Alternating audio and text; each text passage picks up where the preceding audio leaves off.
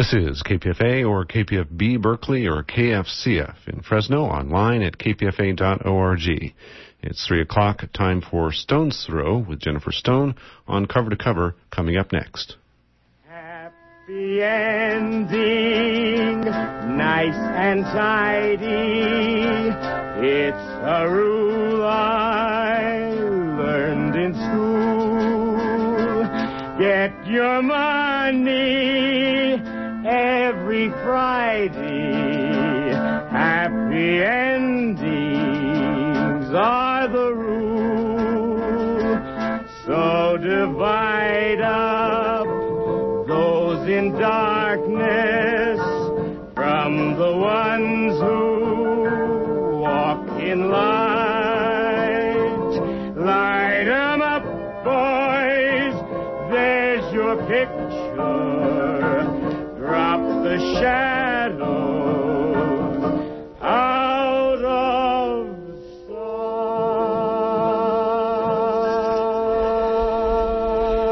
sight. This is Jennifer Stone with Stone's Throw. Today is April 29th, 29 April 2008. I guess that means that it's still National Poetry Month. Almost gone. April, the cruelest month. So almost over, and along comes pretty little May. I think it would be a nice idea to begin with a poem today before we talk tough. I've been carrying this poem around for a long time. It's by a Polish poet, Adam Zachowski, translated from the Polish by Claire Kavanaugh. It's called Try to Praise the Mutilated World. Try to praise the mutilated world, remember June's long days and wild strawberries, drops of wine, the dew, the nettles that methodically overgrow the abandoned homesteads of exiles. You must praise the mutilated world. You watched the stylish yachts and ships. One of them had a long trip ahead of it, while salty oblivion awaited others. You've seen the refugees heading nowhere. You've heard the executioners sing joyfully. You should praise the mutilated world. Remember the moments when we were together in a white room. The curtain fluttered. Return in thought to the concert where music flared. You gathered acorns in the park in autumn, and leaves eddied over the earth's scars. Praise the mutilated world, and the gray feather a thrush lost, and the gentle light that strays and vanishes and returns. The world is somewhat mutilated these days, but as we all know, the world will survive just fine. I'm not sure about us, but yes, poor mankind, poor silly mankind. We certainly seem to be shooting ourselves in the foot these days. I got all excited this week about the Reverend Jeremiah Wright. As my good engineer Veronica just said to me, yes, she said that the Reverend Jeremiah Wright, he tore the scab off the wound. Now that's the image, folks. Americans are going to have to look at some things now. The Reverend Wright was on Bill Moyer's Journal. I recommend that to you. It's on PBS. It's an hour-long show. The Reverend Wright explained that good can come from evil. He means that now we can look at some of these issues and maybe mainstream or male-stream America, as I call them, can take a good look at the black church, black theology, some of our history. I'm one of those people who thought we did all that 40 years ago. My goodness. The program on Bill Moyer's Journal is excellent. Historically, it takes you back to when the Reverend Wright was a romantic guy with a big natural, and he came to the church in Chicago, and he had 87 parishioners, and he turned the church into a big deal. We had a church in Oakland, I remember. We painted it black back in 1969-70. It was wonderful. Those were the days. I remember the Merritt College down in the flatlands of Oakland was better than Harvard, But the powers that be came and ripped it off, took the library up to the Hill schools, only lasted a few years, had a lot of African scholars and Afro-American scholars, and we went around spouting our African proverbs, and my students used to come and get all their history lessons, and I finally hit the wall or found that I could not quite hang in with the ideology because several of my teachers insisted that the black women, take a back seat.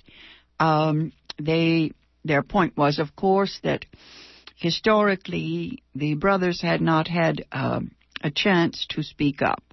And so they said that the women must hold their tongues for a while. And, of course, I couldn't go along with all that. But I understood where they were coming from.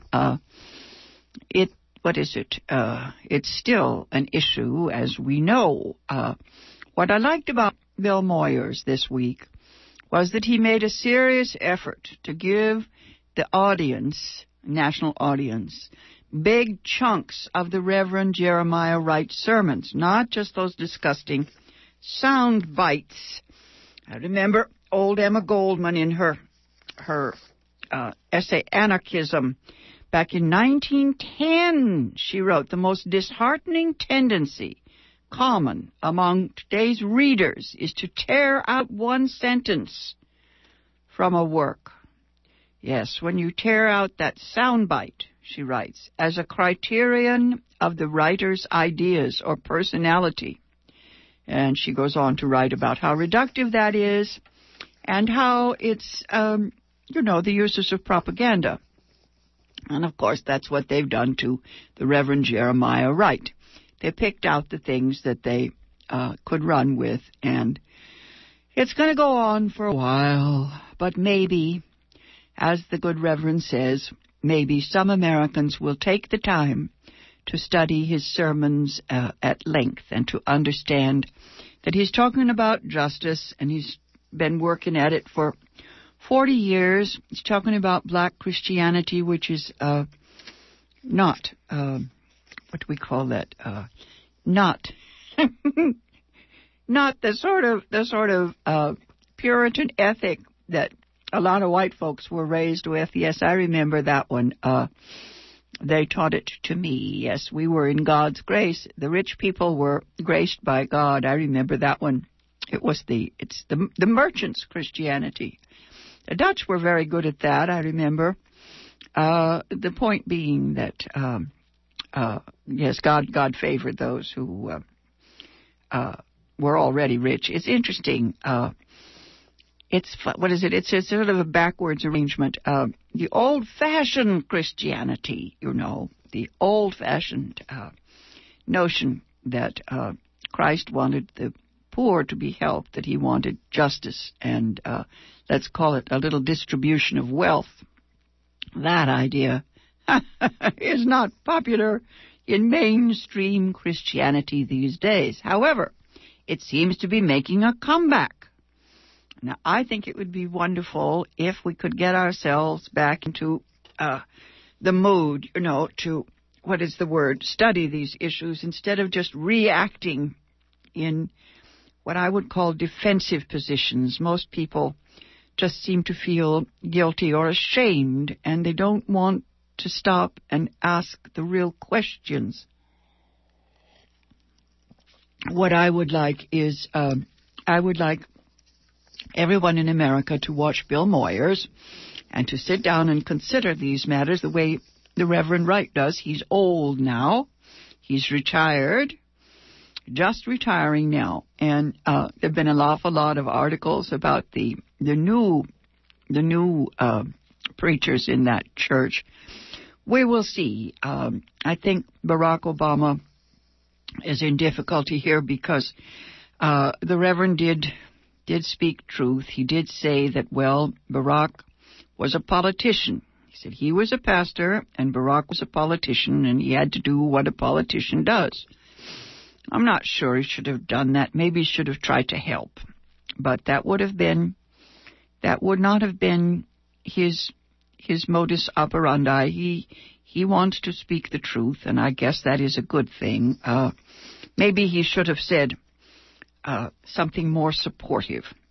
That's hard to figure. I think probably he did the right thing.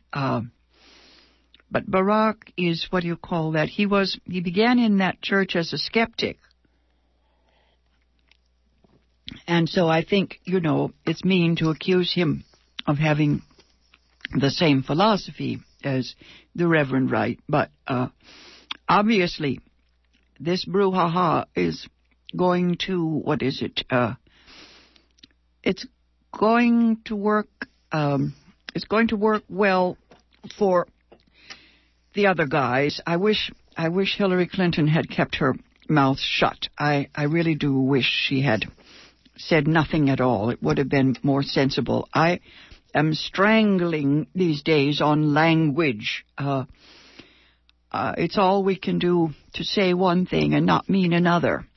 I thought the other day when I was trying to write something for publication that in my lifetime, almost every word I use has changed its connotation.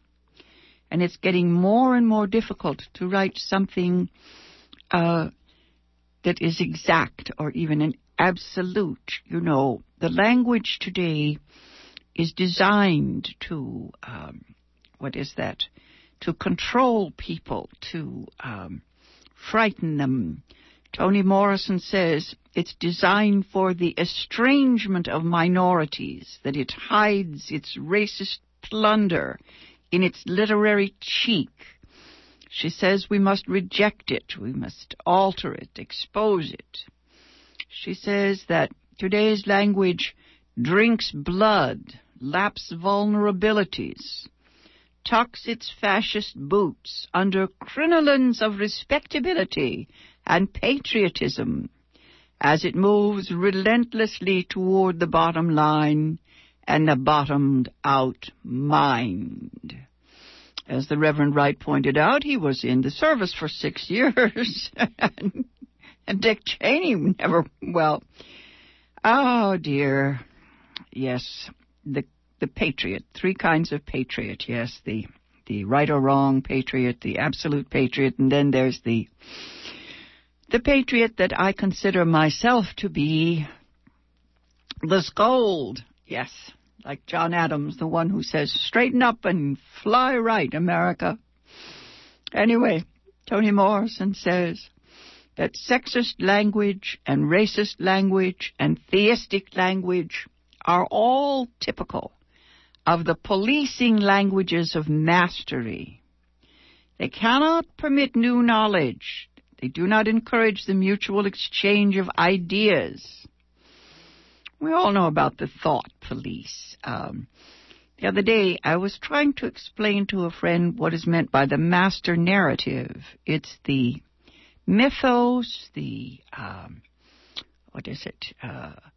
symbolism of our culture. In our culture, the hero is the warrior, the fighter, the violent person. Anyway, Toni Morrison writes that she is keenly aware that dictators and politicians and demagogues and counterfeit journalists will not be persuaded by her thoughts.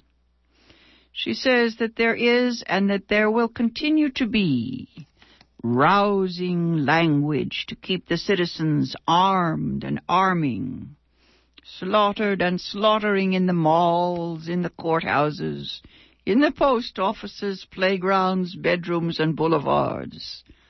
Stirring, memorializing language to mask the pity and the waste of needless death.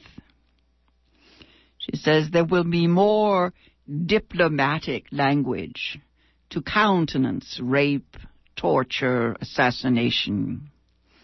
There is and there will be more seductive, mutant language designed to throttle women, to pack their throats like pate-producing geese with their own unsayable transgressive words. There will be more of the language of surveillance disguised as research, of history and politics calculated to render the suffering of millions mute, language glamorized to thrill the dissatisfied and bereft into assaulting their neighbors, arrogant, pseudo-empirical language, crafted to lock creative people into cages of inferiority and hopelessness. Yes. I looked at this essay that Toni Morrison wrote. It's her Nobel lecture from back in 1993. And she says so many profound things about language, about what it can and cannot do. She says that language can never live up to life once and for all, nor should it. She says language, words, can never pin down genocide, war, slavery, nor should it yearn for the arrogance to be able to do so. Its force, its felicity, is in its reach toward the ineffable. I have a lot of footnotes here about the ineffable nature of the Reverend Wright's sermons. Good stuff, actually, very good stuff. I hope that the high school teachers will find those bits and pieces on Bill Moyer's journal, especially the sermon on the chickens coming home to roost, the wonderful sermon in which the Reverend Wright explains that those to whom evil is done do evil in return. That is, that our foreign policy may be in some degree responsible for attacks on us.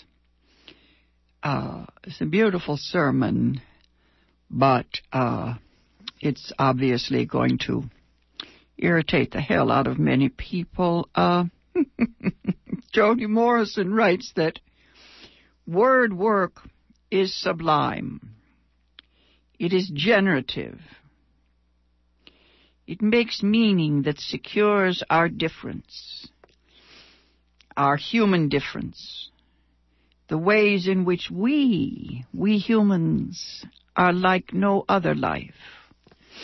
The other day someone told me that they didn't like radio. They had to watch TV now, and I said, you see, radio is how you can see without pictures. That's why it's like reading. You can see without the pictures. Pictures help. There's a use for pictures. But radio is where you can hear yourself think. And reading is where you can stop and contemplate and meditate on what someone else is thinking.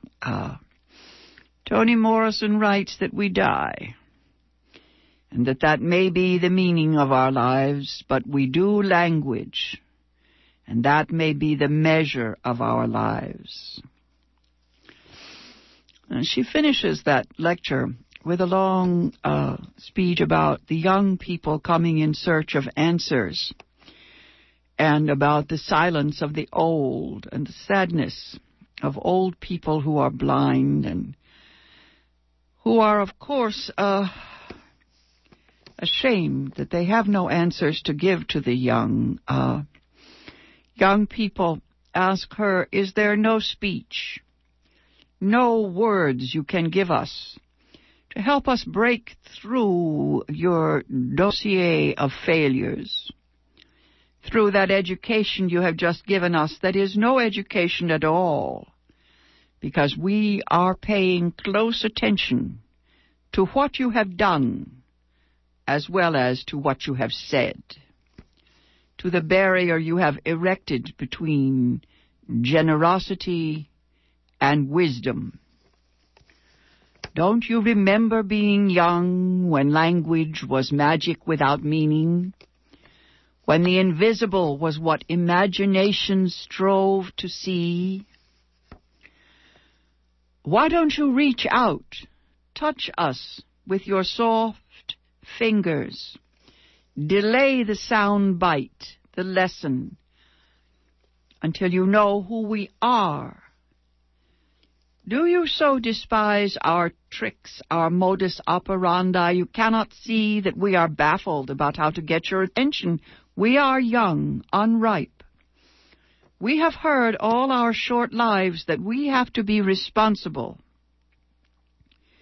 What can that possibly mean in the catastrophe this world has become, where, as a poet said, nothing needs to be exposed since it is already barefaced? Our inheritance is an affront. You want us to have your old blank eyes and see only cruelty and mediocrity? Do you think we are stupid enough to perjure ourselves again and again with your fiction of nationhood? How dare you talk to us of duty when we stand waist deep in the toxin of your past? You trivialize us. Is there a context for our lives? Is there no song, no literature, no poem full of vitamins, no history connected to experience that you could pass along to help us? You are an adult, the old one, the wise one. Stop thinking about saving your face. Think of our lives. Tell us your particularized world. Make up a story. Narrative is radical. It creates us at the very moment it is being created. We will not blame you if your reach exceeds your grasp. If love so ignites your words, they go down in flames, and nothing is left but their scald. Or if with the reticence of a surgeon's hands, our words suture only the places where the blood might flow. We know you can never do it properly once and for all. Passion is never enough. Neither is skill. But try. For our sake and yours, forget your name in the street. Tell us what the world has been to you in the dark places and in the light. Don't tell us what to believe. Don't tell us what to fear, you old woman, blessed with your blindness. You can speak the language that tells us what only language can. That is, how to see without pictures. Language alone protects us from the scariness of things with no names. Language alone is meditation. Tell us what it is to be a woman, so that we may know what it is to be a man. What moves at the margin. What it is to have no home on this place. To be set adrift from the one you knew. What it is to live at the edge of towns that cannot bear your company. Tell us about a wagon load of slaves, how they sang so softly, Their breath was indistinguishable from the falling snow. How they knew from the hunch of the nearest shoulder that the next stop would be their last.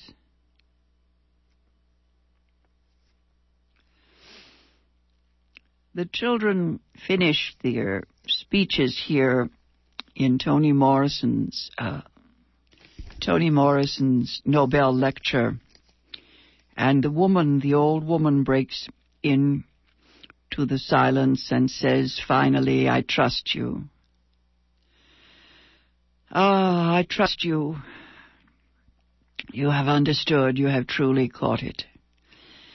Look at this thing that we have done together. Let us hope such a thing is possible. Let us hope that people can communicate. It's a nice thought. I brought in today 5 papers, none of which I have time to read. Mostly they're all about the black church and the days, I remember them so well, back 40 years ago when we worked so hard in Oakland to bring the black Christian consciousness to the fore. This one essay by Toni Morrison called Playing in the Dark from the Harvard University Press begins, race has become metaphorical, a way of referring to and disguising events, forces, classes, and expressions of social decay and economic division, far more threatening to the body politic than biological race ever was. So hard to explain to people today that race is now, It's an empty concept. It doesn't exist, but we all know that there's no use saying that. We know that there is something out there called colorism and classism that will never die. I like to call it otherism. My favorite ism is otherism. Yes. They are not like me. Oh, yes. George Sand, back in 1848, wrote, "There is only one race. Classes," she wrote, "spring from brigandage." Yes, theft, thievery. There you got it. The next essay, yes, I have a wonderful essay here by George Bernard Shaw on language and how we use that as a class marker. Oh, dear. I have to get off the air now till Thursday morning at 8:20. Till then, go easy. And if you can't go easy, go as easy as you can. This has been Jennifer Stone, mostly with Toni Morrison's thoughts on language. In darkness from the ones who walk in light. Light 'em up, boys, there's your picture. Drop the shadows out of... The Winter Soldier, the FCC hearings in Seattle, the Democratic debates, the crisis in veterans' health care, and the hearings on California's plan to spray the Bay Area with pesticides. These are just a few of the special broadcasts that KPFA has produced this year. KPFA is able to bring you specials like these only through listener support. May 6th, the beginning of our spring fund drive, is when we lay the foundation to cover probably one of the most important national elections we've seen in years. Because of your support, we can continue to have the freedom to examine issues important to you with analysis you just can't find anywhere else. So beginning May 6th, this is your chance to continue to support your free speech radio station, KPFA. I'm Amy Allison, host and producer of The Morning Show.